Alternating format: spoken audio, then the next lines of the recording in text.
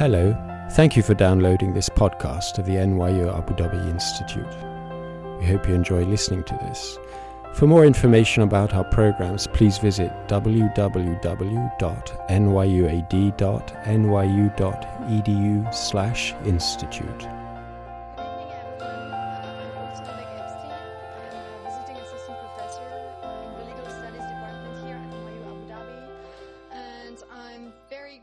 For you to be here. I'm also very grateful to Pavlos Eleftheriadis for having invited me to chair this panel on climate law and net zero, challenges and opportunities. I would also like to extend my gratitude to the NYUAD Institute for hosting this discussion. This discussion, as you know, is very timely. It's taking place just as the parties to the United Nations Framework Convention on Climate Change are meeting a few miles away in Dubai for the 28th Conference of the Parties, so-called COP28. And one of the stakes of this COP28 is to keep alive the objective to achieve net zero emissions by 2050. This objective, which is endorsed by the international community since 2015, means that in 2050, we need to make sure that there won't be more emissions of greenhouse gas emissions than the amounts that can be absorbed through carbon sinks, be they trees, oceans, or technological solutions such as carbon capture and storage technology. And this way, we hope the stock of greenhouse gas emissions that has accumulated in the atmosphere since the Industrial Revolution could start to decrease, which could then halt or even revert climate change. The way to net zero is paved with many opportunities for many social actors, but however, the transition to net zero is also very challenging. As things stand now, we are not even close to achieving net zero, and there's a lot of debate on how to get there and when. So how does the law respond to the climate emergency in this uncertain context? To bring light on these issues and on recent developments in climate law, its challenges and its achievements, we have a pleasure to host a lineup of high-profile speakers with a very diverse range of expertise. First, Jinan Bastaki, who is a professor of legal studies here at NYU Abu Dhabi. Then Richard Honey on my left, who is a barrister in the UK, working at Francis Taylor Building. On his left, Professor Damilola Olawuyi, who is a professor at Hamad bin Khalifa University in Qatar. And next to Jinan, on Jinan's left, Professor Benedict Kingsbury from the School of Law of NYU, New York. So before we launch our conversation, I would like to insist on the importance of time in our conversation. In climate affairs, time is everything. On the one hand, drastic cuts in emissions have to be well prepared, which precludes disordered precipitation. But on the other hand, excessive delay in adopting ambitious climate policies would lead to injustice towards future generations. So, we are facing a comparable challenge tonight: how to give food for thought to the audience while not depleting our overall time budgets and keeping enough time for the Q&A. So, here are a couple of signals I will pass on to the speakers in case they undermine the capacity of future generations to speak as much as they need. And with that in mind, let me please launch our conversation. I would like to ask our speakers about their backgrounds and whether they can tell us more about the perspective, the lenses through which they approach the climate question. So we'll start with Jinan, then Richard, then Damilola, and eventually Benedict. Wonderful. Thank you very much for that introduction, Aude. So as you said, yes, I work, so I'm in legal studies department, and I work on refugee issues mostly, but also forced migration more broadly. And so the way that I look at the climate crisis, or the climate change more broadly, is how it is inducing or contributing to migration, forced migration or otherwise. And so it's, this is something that has been discussed for the past maybe, or more so in the past decade. And there's a lot of controversy just because of it's difficult to kind of determine sometimes the causes or say that there's one predominant cause, but that's the lens that I bring to this panel. Thank you. I've been practicing as a barrister in England and Wales and Northern Ireland for about 20 years now, and climate change has been a constant feature in my practice throughout that time. I started off, for example, doing a number of cases about the consenting of wind farms or the expansion of airports, and whether you were promoting or opposing those developments. Climate change arguments were a feature of them 20 years ago. Since then, I've been involved in advising on climate change issues, including the legal framework that there is in the UK, and doing cases arguing about climate change as it's a feature in consenting of infrastructure projects or government decisions, financing projects overseas, for example. So a good chunk of my work in the last 5 years or so has been litigation about climate change, the courts in England. As a lawyer, I suppose I don't have a particular lens to approach climate change through. I have my own personal opinions, but when I am a lawyer advising clients, I need to give them the best advice, regardless, as it were, as to what I might personally think when I'm arguing a case in court. I will be representing my client's interest, discharging my duty to the court, and trying to ensure, in a sense, that my own lens doesn't enter into it. There is, I suppose, an element of trying to judge how arguments will land with judges, trying to advise on the scale of legal risk, and therefore trying to judge how policies or decisions will be thought of by the wider world, how likely they are to be challenged, what the risk of challenge is. But generally speaking, as a lawyer and an advocate, it's important not to let my personal views interfere with the work that I'm doing for clients. Yes. Well, I'm originally from Nigeria, one of the largest exporters of oil and gas. So that naturally influenced my interest in energy law.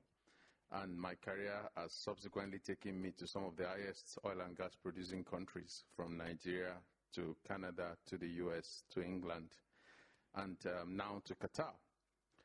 So I look at energy law from the perspective of justice, ensuring that responses to climate change does not worsen societies and communities and livelihoods in some of these resource-dependent countries. Climate solutions must be practicable, must be fair, must be inclusive, and must take into account the historical contributions to the problem of climate change. So, and of course, that perspective is something that I developed working as an energy lawyer myself. As an energy lawyer in Canada, my job was to structure oil and gas transactions, right? So that sort of led me to understand the perspective of business, how businesses look at the problem of climate change. And businesses are often seen as the problem, but I've also seen that businesses can be part of the solution. So, and I think that has influenced my writing. So you'd see me writing a lot about energy justice, climate ethics, and ensuring an inclusive and orderly energy transition. I'm Benedict Kingsbury. I'm from New Zealand originally, actually not a major fossil fuel producer, although somewhat. And I went to Oxford University and worked there for quite a while in international law, and then moved to New York University, so I'm very much an academic. Because of my training in international law and international relations, I was preoccupied with how the techniques of international law, which people often would use, including in climate, by trying to organize an international treaty or treaty and protocol system or conference of the parties, and a lot of discussion about bindingness and interpretation and enforceability of these things, but how those familiar techniques of a lawyer in doing international law could address the immense complexity of these kind of questions and not just become too formal, too rigid, or too lacking in imagination really. In fact, if anything, a drag on what needed to be done. And so that's been my preoccupation. And one of the routes into that is thinking about governance, how power is organised, what are the procedural, the proper processes for doing that, and integrating economic incentives, culture, ways of thinking, senses of history, even of responsibility, popular engagement with rules of law, and how to blend those things together. And I think that for me, a pretty strong element, something that's important that academics can try to do, is to both have a real commitment to the justice elements, the equity, and to kind of speak up for those contexts, not for them, but about them, and sort of try to find ways of working those in. So, and I think that in the end draws a lot more people along with these kind of projects. And second, I think to draw in, it seems lawyers are often about what's happened already, about disputes and looking at the past rules, but also to draw in a sense of the future and ways in which lawyers can think seriously about the future and build that into the whole structure of thought. Thank you very much. So I'm not supposed to cough with the microphone. I'll do my best. Already failing. So thank you so much for highlighting this very diverse range of perspectives on the debate regarding climate change and how to transition to net zero. So another question that I'd like to ask relates to the role of the law, not as a solution, but as a cause of the climate crisis. And because legal rules are rarely mentioned when you look at the reports, scientific reports on the roots of climate change, it's hardly the case that law is ever mentioned. Even many tools that are legal from a legal perspective, like for instance, emissions trading system or carbon taxes, are always presented as economic tools. So the law doesn't seem to be playing a role, not even amongst the solutions, but not yet also in the problems. And this seems to be reflective of the idea that climate change would take its roots in economic phenomenon, in sociological path dependency, in cultural beliefs, but not in the way the legal system functions. But as lawyers, maybe we're obsessed with the law, but as lawyers, we always have the impression that actually some of the rules of the game are flawed. Some of the rules of the game actually drive the climate crisis. And for instance, the fact that the price at which a ton of carbon is being traded today is insufficient to hit the net zero targets has everything to do with the fact that environmental law fails to force economic actors to internalize the social cost that derives from the environmental impacts. So with that in mind, I'm wondering whether you would agree with such a statement of mine. And maybe starting with Damilola, you spoke about your long-standing experience in energy law. So would you say that energy law has something to do with the roots of the climate crisis? Well, I think the nature of energy law before now focused more on compliance. And as a practicing lawyer, our job then was just to advise businesses on how to comply with existing law. So when you look at law from a compliance mindset, it does not include that responsibility mindset, which are two different things. So the definition of a good energy lawyer is a lawyer that takes a transaction from start to finish and ensures that your client achieves maximum profit and does not face any regulatory sanction. The moment there is no regulatory fine or sanction, then you are a very, very good lawyer. But we are seeing that compliance mindset has not delivered climate action. We are seeing also that the tendency of businesses to look at things from a cost-benefit analysis standpoint, which is the way businesses are naturally. Businesses are set up for profit. Businesses are not charities. They are set up for profit, right?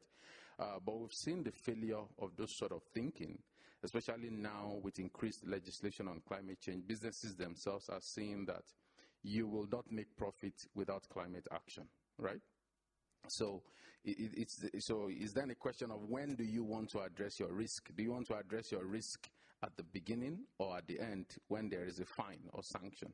So I think to the extent that energy law did not catch up on time to this sort of responsibility mindset, then energy law can be seen to have been slow to react to this problem. And I'll give you an example. You see that we started talking about climate change. The first instrument is in 1992 in the UNFCCC. But how many countries have enacted climate legislation? For example, my own country, Nigeria, we only had our first legislation in 2021. So that is several years after, and that is several oil licenses after, several mining licenses after. So I think energy law did not catch up with developments in climate law on time. And even Nigeria is held out as a very good example of a progressive country in Africa, because many countries in Africa still do not have a climate legislation, and even in this region as well. So you see that energy law needs to catch up and ensure that we tackle the risks of energy transactions from the beginning, rather than this mindset of if nobody's making noise, then there's no problem. I think that has been the issue for many years. And moving on to Richard. Richard, you've been practicing climate law in the UK for several years. And England was actually one of the very first countries to adopt Climate Change Act. So can you tell us a bit more about what it requires and whether the UK seems to be bearing its fair share of the climate burden? So the UK has got a Climate Change Act from 2008, which is set up with a system of a series of binding targets. So there's a 2050 net zero target where the UK's carbon account has got to be 100% less than it was in 1990 by 2050. And then there's a process of setting 5-year carbon budgets to get there. And there's a legal duty not only to meet the 2050 net zero target, but also to meet the carbon budgets in each 5-year period. There's a duty on the government to formulate and publish policies and proposals to ensure those carbon budgets are met. A process of reporting against those carbon budgets, and including having to come up with additional proposals and policies if you're not going to meet any of those targets, and an independent committee on climate change to advise the government on all of those issues. So I think it is a good piece of legislation. It is proving in the UK that it is working, and it does seem to me that the UK, generally speaking, is going much further than many of the countries in the world, not only in adopting the legal framework in 2008, but tightening it. So when the law was originally passed, the 2050 target was only 80% below 1990 levels. It's been increased to 100% below 1990 levels. Generally speaking, the process is working well in the UK. Carbon budgets that have arisen so far are being met. It will be more challenging to come through the more difficult, demanding carbon budgets as we go further into the future. But in terms of its ambition, it is very high.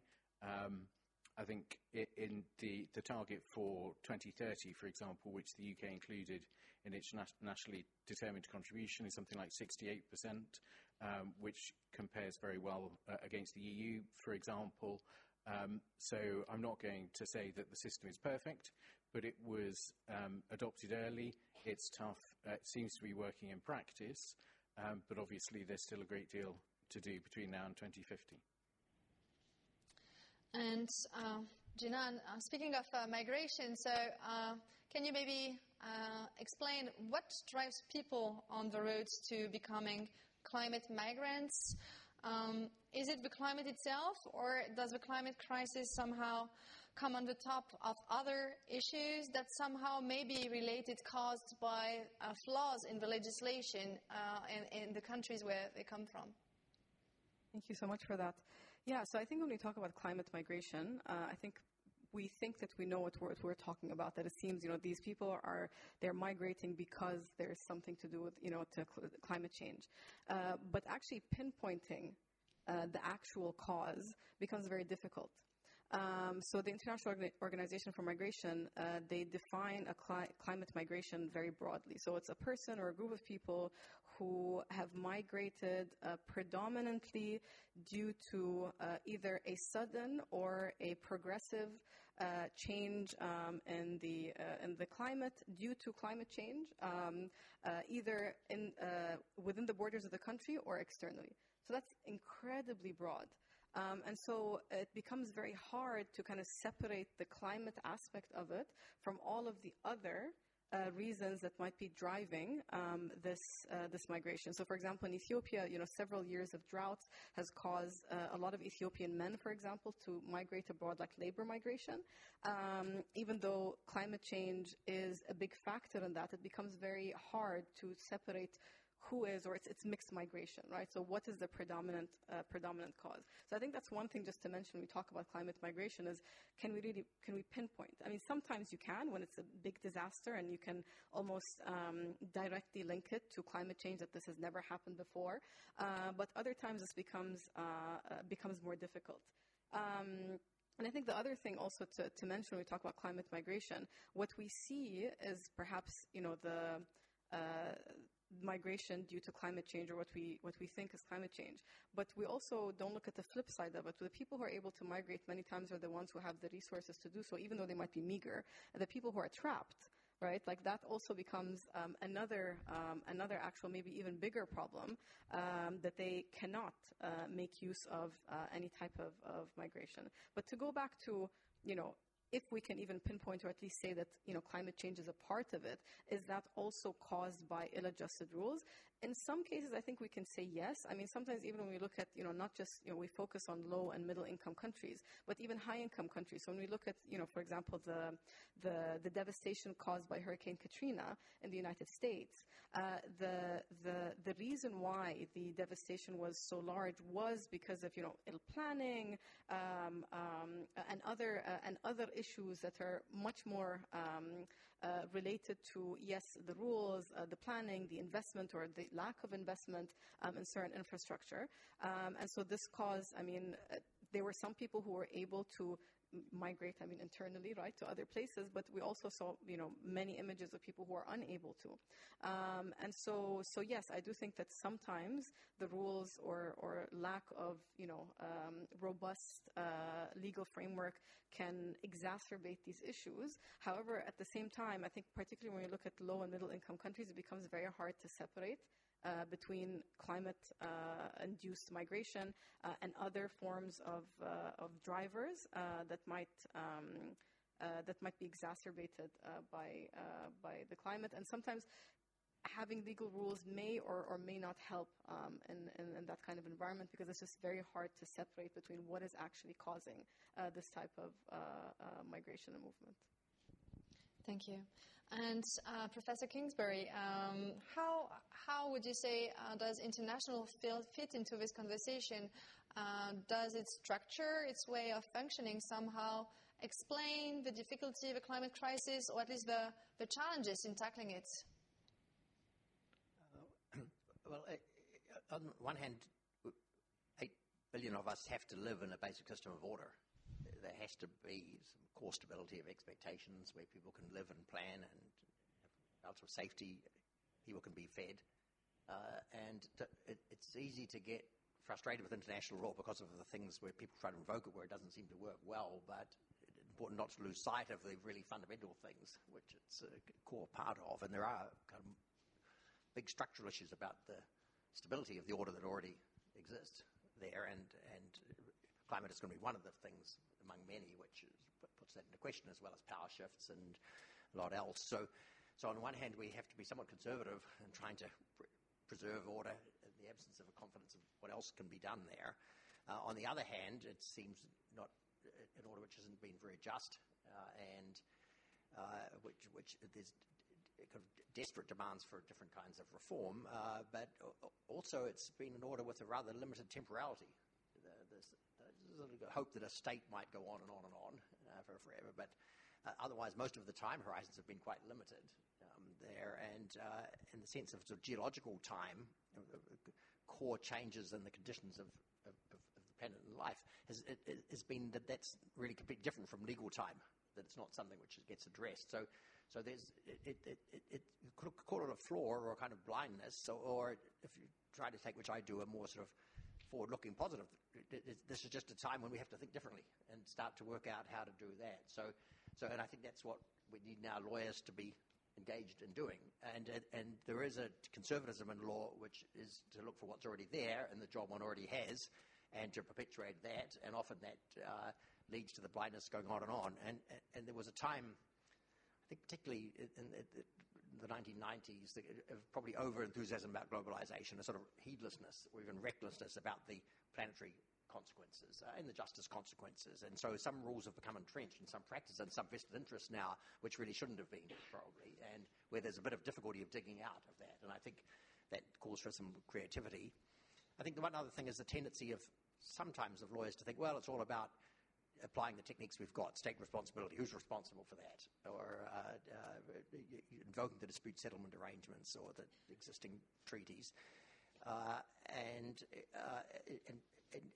slowness to grapple with the idea that it's really an immensely intricate business of regulation, governance, bringing a lot of different things together, in which sometimes just the traditional techniques on their own can be ratified too much and obstructionist. On the other hand, the attack on them becomes anti-formalist and a kind of destructive of really important things of legal values. And I think kind of readjusting our self-understanding to hit that balance differently, instead of a dialectic of formalism versus deformalization and critique. But there's something way beyond that, and I think it needs more and more people to go there and enunciate that. So turning then to this kind of more forward-looking perspective and the role that the law and lawyers could play in the future to address the climate crisis. So how do you see this role? And do you think that the climate crisis is kind of calling for a deep transformation in the legal structure? Maybe we'll start with Jinan. So there's no climate refugee statutes as things stand now, is that right? Can you explain the plight of people who escape their home for climate-related reasons in this context, and what kind of transformation this migration crisis may be calling for? Thank you. So this is a big question. But you have only 5 minutes. Yes, yeah. So, I mean, there's a huge debate, right? I mean, even the term, climate refugee, like, are they refugees, are they not? And, if you look at the definition of refugee in the 1951 Convention, there's obviously, an emphasis on persecution. At the same time, you have other regional definitions that take into account, civil disturbances or wars and things that, alien domination and so on and so forth. But to include, there's been resistance to include those who move or are forced to move, are obliged to move due to climate reasons. There's been a resistance to kind of include them within a refugee definition for a number of reasons. And that is that, there's already resistance to accept refugees on the basis of persecution, right? And those who are fleeing war. And so the idea is if we expand this, then what happens is you have those people who are fleeing persecution, and then, the protection space becomes even smaller. So that becomes kind of, one issue. There's obviously an understanding. The reason why there's a desire to include or to have this term of climate refugee, because it explains kind of the duress of having to flee because of climate-related reasons, and at the same time that when we say refugees, because there is a global regime, a legal regime for the protection of refugees, then it becomes, well, then we should also have a legal regime to protect these people who are also escaping or leaving, not out of their choice, but because they are made to because of these climate-induced reasons. And so there are a lot of discussions about we should have a separate regime that can kind of govern or at least provide protections. Sometimes when there's an overlap, between refugee status and climate-induced forced migration, a person can get refugee status. But as it stands, there isn't a status or a legal framework that governs or that provides protection for those people who are fleeing. The 2016 New York Declaration, the Global Compact for Refugees, the Global Compact for Migration, they all mention climate-induced migration. The Global Compact for Refugees kind of make clear that, like, while not technically refugees, there can be some overlap. So it's always about having an overlap with, persecution or that type of harm. But however, I think sometimes we look at the international, because, as international lawyers we do that, but there are some domestic measures that have been taken in order to actually to protect people who have been forced to leave due to climate reasons. And usually these are the more sudden ones, the more extreme ones, not the progressive and the gradual climate-related causes. So, for example, in Sweden, in their immigration policy, they have a special, protected category, and that applies to people who can't return because there is a climate disaster. Similarly, in the U.S., they also have a temporary protected status, and if you're already in, the country, and it's been identified that your home country has some kind of disaster, then you may also be permitted to stay. Argentina also had a policy for those who are fleeing environmental disasters in specific countries in Latin America. So you see that there are some, individual countries that are kind of taking the initiative and having these policies or these laws in order to ensure that people aren't, refouled, right? So we have the principle of non-refoulement, that you should not return a refugee back to where he or she may be persecuted or at least suffer some sort of grave harm. And so it almost seems that this principle is migrating to, no pun intended, to the to kind of these domestic institutions that are incorporating this almost a principle of non-refoulement when there is this climate, when there is an environmental disaster in a certain country, and so they will allow access and stay. It's still not clear what actual protections the person would have. So if you have refugee status, then you will be allowed to work, for example, but over here, you have other legal frameworks that come in. So you have human rights protection. So if the state is a party to any of the international human rights treaties, or they themselves have human rights legislation, even if there isn't something specific to govern that status, human rights protections will still apply in that case. So I don't have, obviously, a big grand solution at an international scale. It's I think, very difficult, but I do see that some states are kind of taking the initiative to ensure a kind of non-refoulement for those who are displaced due to climate reasons or can't return. The last point that I wanted to mention is that we do have, the International Covenant on Economic, Social, and Cultural Rights, and the committee has sometimes, in their general comments, they have, included, the right to, a healthy climate or an environment in the rights that are protected in that convention. General comments are not binding, but they do help states in their interpretation of these rights. And so that's also kind of an alternative framework to look at in terms of protecting people who might be forced to move, who are forced to flee due to climate causes. And turning to Damilola Olawuyi, can you tell us a bit about how the countries in the MENA region are responding to the climate crisis, and how they're addressing the needs to pursue their development, which as of now has been highly carbon intensive? Yes, I think the ongoing emphasis on climate change is transforming energy law as expected. Across the region, there is, of course, increased awareness. Almost all of the countries in the region have adopted plans, nationally determined contribution plans, or net zero plans, some saying they would achieve net zero by 2060, some earlier. So you'd see that awareness is leading to action. Of course, the emphasis on climate change should naturally transform the way we also think about energy transactions. And I have a book that is coming out with Oxford called Net Zero and Natural Resources Law. And in it, we unpack some of the way climate law is changing even some of the established principles of natural resources law that have shaped energy transactions over the years. And I'm going to mention just 5 so that you can read the book when it eventually comes out.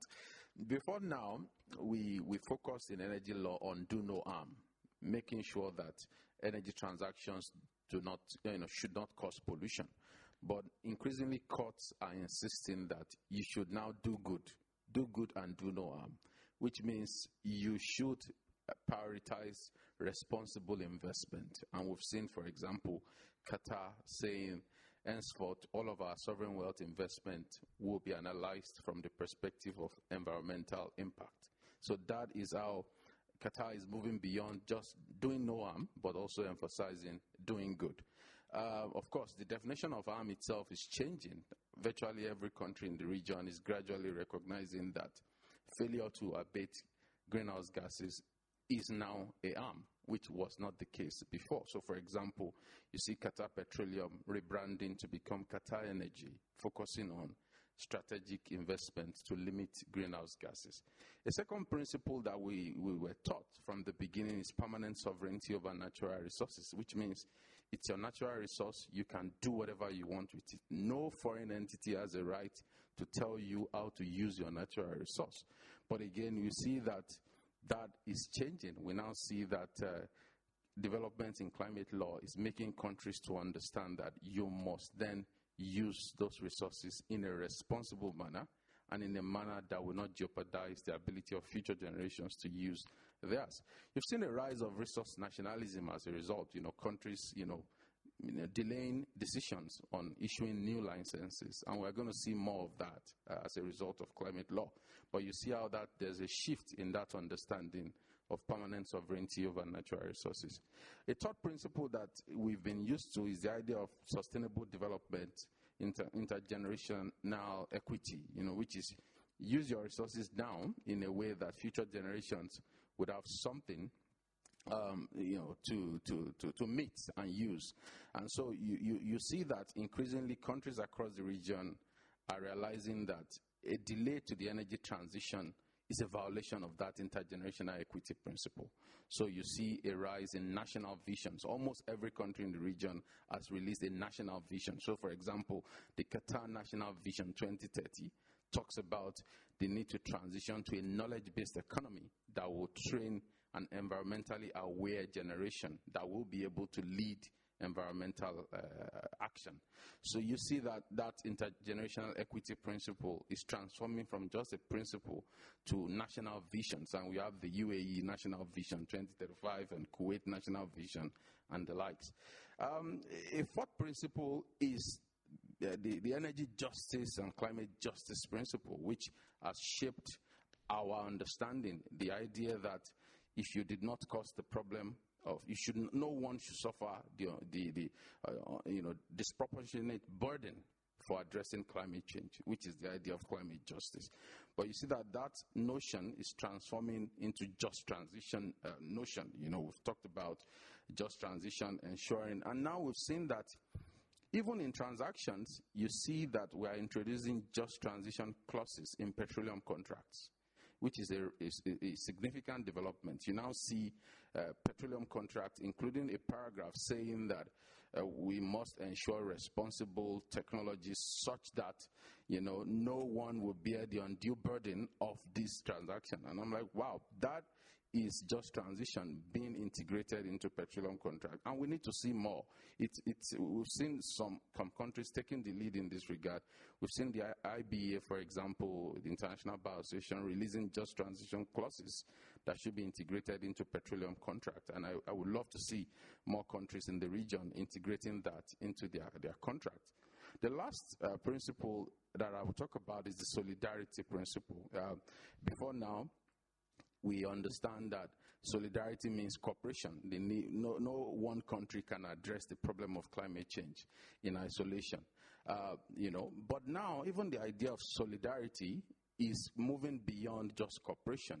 It is now the notion of technology transfer, climate finance, ensuring that we need to avoid, a strategy that leaves anyone behind. So solidarity is also transforming to mean avoiding competitive geopolitics. So we need climate-aligned diplomacy. And in COP28, you see a lot more people talking about climate-aligned diplomacy.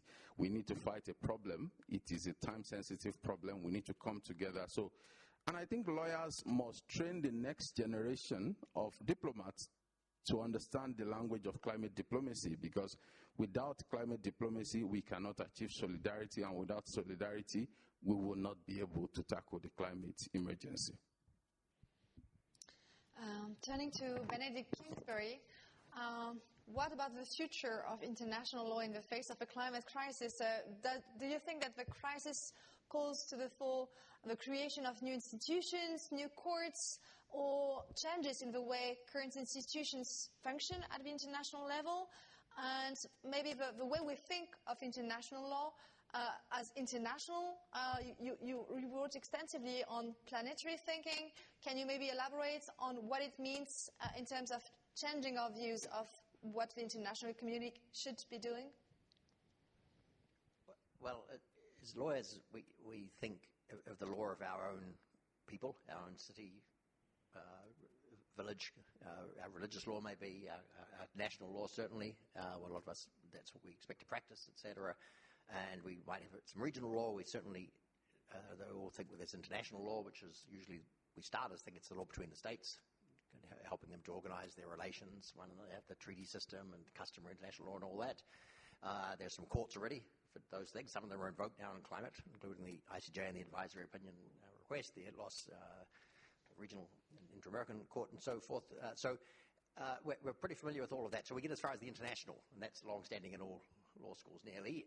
Then in the last 40 years or so, we've had something called the global. Some thought, well, we've got to have more flows. The international, the borders are rigid, and there's so much private enterprise, and the nature of international commercial relations, but also of civil society, flows of ideas, digital, all these things are flows. There's also illegal flows, drugs and dangerous things, and so all of that's about the law of flows and how to organise it. That's been the global law project, and learning, and some people have hoped for convergences and at least becoming familiar, all that. So that's an important project. We've been very much part of that, and in a way, NYU Abu Dhabi is, in some ways, is a part of a similar kind of thought, and it's important. But I think we can get to the point now that we can't just have the international and the global, we have to have also the planetary, the sensibility that there's something about the space in which all 8 billion of us, soon to be more, live, and all the other species, and the formations, the rocks and the seas, and the conditions of things, of life and even of non-life, and that itself, the planet even, is a bit like some other planets somewhere, that it's not the only planet even, and that the Earth exists in space, and the stratosphere we're very familiar with, and the ozone depletion, the importance of that, but even the area where someone's called legal space is often a part of us, and if more and more, I think we have that sensibility. So I think it's a changing the thought of what we're about here, not to discard it. Of course, we believe in national law and local law and international law. They're all necessary to this, but there has to be something else, and that something else hasn't been framed or really taught or thought about. But I think the idea that all the preconditions for our life, the preconditions under which there could be law of any sort of human society, which were the environmental ones, the circumstances that we could breathe air, and that the seas would be like they are, and so forth. The sudden realization that that's not correct, that we have to ourselves be active, be stewards, and that those mean compromises and cutting off some of the other things even that we might have believed in before or been reckless about, or at least got to take that into account differently. So I think that's the gestalt change. At the moment, we aren't really arguing that or seeing that instantiated, but there's quite a lot of beginnings of thought. Certainly that's very much my own commitment, and I think it's an element of at least of what young people are looking to existing institutions to do, and lawyers and law schools and the institutions of international law, international order, at diplomacy as it is. So I agree with very much with that sentiment, but I'd probably add that element of a planetary sensibility, which I think isn't being articulated really by lawyers yet, and needs to be. So maybe we'll see the concept of planetary boundaries pervading the courts, and maybe the UK might be the first to experience such challenges. What do you think, Richard? There are now many court cases related to climate change in everywhere on the planet, essentially in Europe, in the United States, and Southern America. You have acted in some of the best-known cases in the UK. So what are your main takeaways from your experience on climate litigation in the UK? And maybe, because this seems like a very creative area, with lawyers being pushed into the limits of creativity and innovation, Maybe there's something you'd like to share with our students and our faculty about the role of legal education in the face of this very innovative field of law. Okay, so there has been quite a lot of litigation in the UK. Some of it has been focused on the substance of what's being done. So there have been challenges to government policies, government decisions, but also challenges in the private sector. So there's a recent case where Client Earth were arguing that Shell's plans should be more ambitious, using the Companies Act and shareholder action. I think it's fair to say that all of those cases arguing for more substantive action have failed. And that comes down to a number of reasons. I think, first of all, it comes down to the nature of the legal framework, which is setting largely procedural requirements at the moment, at least. As I mentioned earlier, carbon budgets in the future will be more challenging to meet, but at the moment, at least, it's largely procedural in nature, but also because the courts will defer, generally speaking, to the expertise of decision makers, whether they are company directors or government decision makers. The kind of separation of powers approach means that the courts will not try to second guess decisions which might be very scientific, technical decisions, or involve very complicated and complex questions of social and economic policy, balancing various competing considerations. There's been a limited degree of success in cases that have been challenging procedural compliance with climate laws in the UK. Some very limited success, really, but that doesn't necessarily lead to anything changing, or where it does, it might simply mean that some decision has to be retaken, and it might well be the same decision, or a plan or a policy has to be rewritten, but there's no guarantee that it will actually be better, and indeed it might be substantively worse, potentially, for the climate. So there's been very little success, really, in climate litigation in the UK, and I think that reflects the nature of the problem, both because it is technical and scientific, but also because of the political nature of it. And ultimately, what matters is what happens in the real world. And law can only go so far in driving that. It needs politicians and governments to decide that they're going to do things. It needs resources put into it to make those things happen.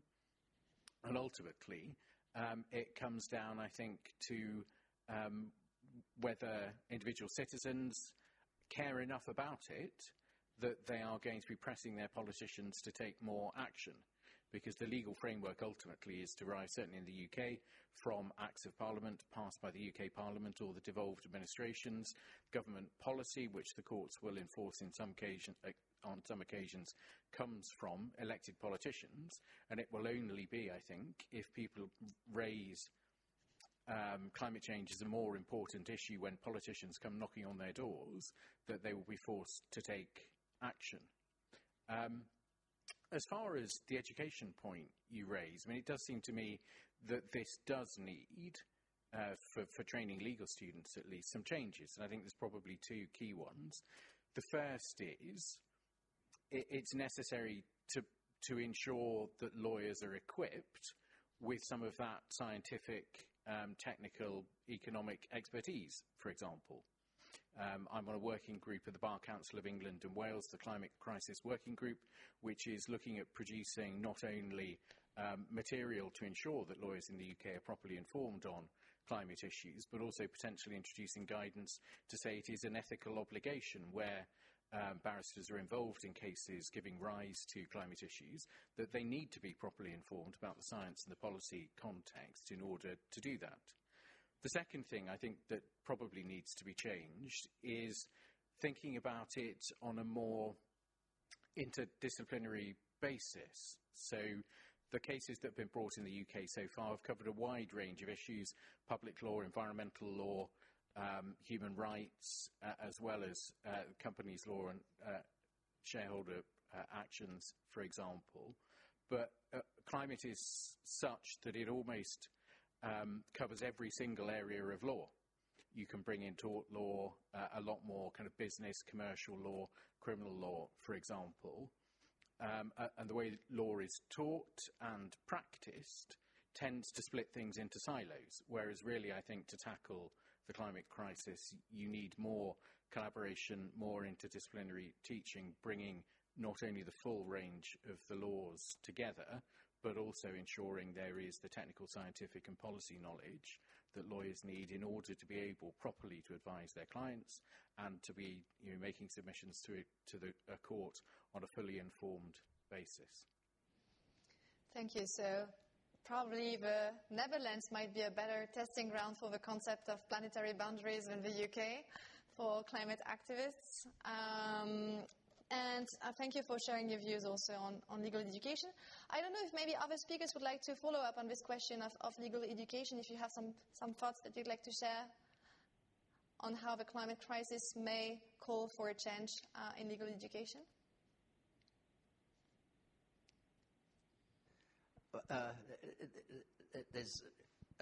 When I taught at Oxford, Roman law was still compulsory, of course, and we couldn't get an environmental law course established. And eventually Roman law was abolished, but I regretted that. So I say that because there's a question of what to drop here, and there's also a bit of a problem. Roman law, yes, quite right. Yeah, long overdue. Of course, there also should be a lot of other things, including Islamic law and so forth. Yes, but because the education has to be about equipping people to function for the next 40 or 50 years. And there's a bit of a risk of and you feel this a lot in the US, of the sort of problem solution. Okay, we've seen a problem. Everyone's agreed now it's a problem. Some people call it a crisis. I tend not to use that word. We've got to do something. Okay, we've got to reform. We've got to do so. And then what you find is after a decade or two, it turns out all kind of other utterly important things have got neglected. And then there's a sudden panic. Now we've got to do this and that. And then there's another layer of disaffection. So to some extent, that dialectic is inevitable. But I think there's a risk of I think that the climate, and even the planetary boundaries term, which I'm also a little unsure about, is a tendency to reduce the thing to a number. Climate, 1.5 or 2. It's an immensely complicated set of thousands of problems and millions of kind of actions and new approaches and policies and affecting businesses are going to be different. So many things have to pass through that, like an hourglass shape, through that narrow funnel of being something to do with something which is reducible to a number, which is kind of necessary for mobilization. But like the awful business of rankings and all of that, which of course most of us disagree with utterly.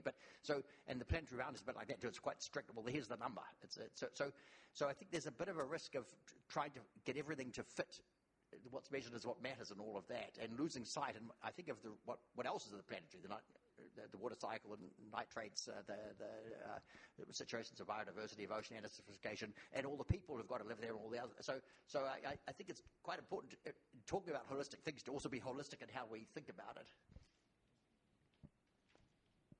I think I would also, I totally agree with the point Benedict made. I think I would just add the idea of the need to integrate localism and innovation into the teaching, into education now, because climate change is a global problem that requires local solutions. And before now, we often, legal education focused on training people to become barristers, solicitors, or working in government as civil servants and the like. That will not deliver climate action. What we need are innovators, people that can study law or study engineering or sciences and take that knowledge to solve real-life problems. That is what this century requires. And I always give the example of my classmate when I was at Harvard, who left and decided to start a recycling company, using legal knowledge to start a recycling company back in Lagos. And that company has solved a lot of problems with, waste in Lagos, and it has won a lot of national and international awards for that innovation. And at times I ask myself, why have I gone on this path of writing books and all of that? So we need students that can be that innovative. And there's another example of a former student who left, law school and decided to start, a transparency monitoring entity that will just monitor where is all the crude oil wealth going, how is it managed, and so we need innovators like that. And the current sort of training that we've been delivering that does not focus on innovation, on real life practice, may not achieve that. And in my own course in Qatar, I now have a simulation course that basically there is no exam. You just from week 1 to 14, you're solving real life problems, just drafting real life problems, how to start a new startup entity, how to start a tech innovation company. And students have told me how it has helped them to think, less like a traditional lawyer, but to think more like a 21st century modern lawyer that can solve real life problems. Yeah, I mean, I definitely agree with both of you. I wanted to add to that, especially to the holistic aspect of it. I think also sometimes when we teach law, we're very much, this is criminal law, this is human rights law, this is refugee law. And like Richard was saying, I mean, the environmental litigation touches on all aspects of the law. And I think just kind of in order to educate the students, also we have to be educated as well. So sometimes you'll find, us, kind of the issues from us where we don't incorporate all of these matters and topics that we're teaching. So when you teach human rights, you're talking about certain violations of civil and political rights, but then not how there might be, other factors that might be inducing, for example, human rights abuses in certain countries. And I think definitely a holistic approach is very, very, very important, and particularly when we talk about how separate kind of each legal or module is, but actually integrated. So thank you so much. You've been listening to a download from the NYU Abu Dhabi Institute. You'll find more information on our website, www.nyuad.nyu.edu/institute.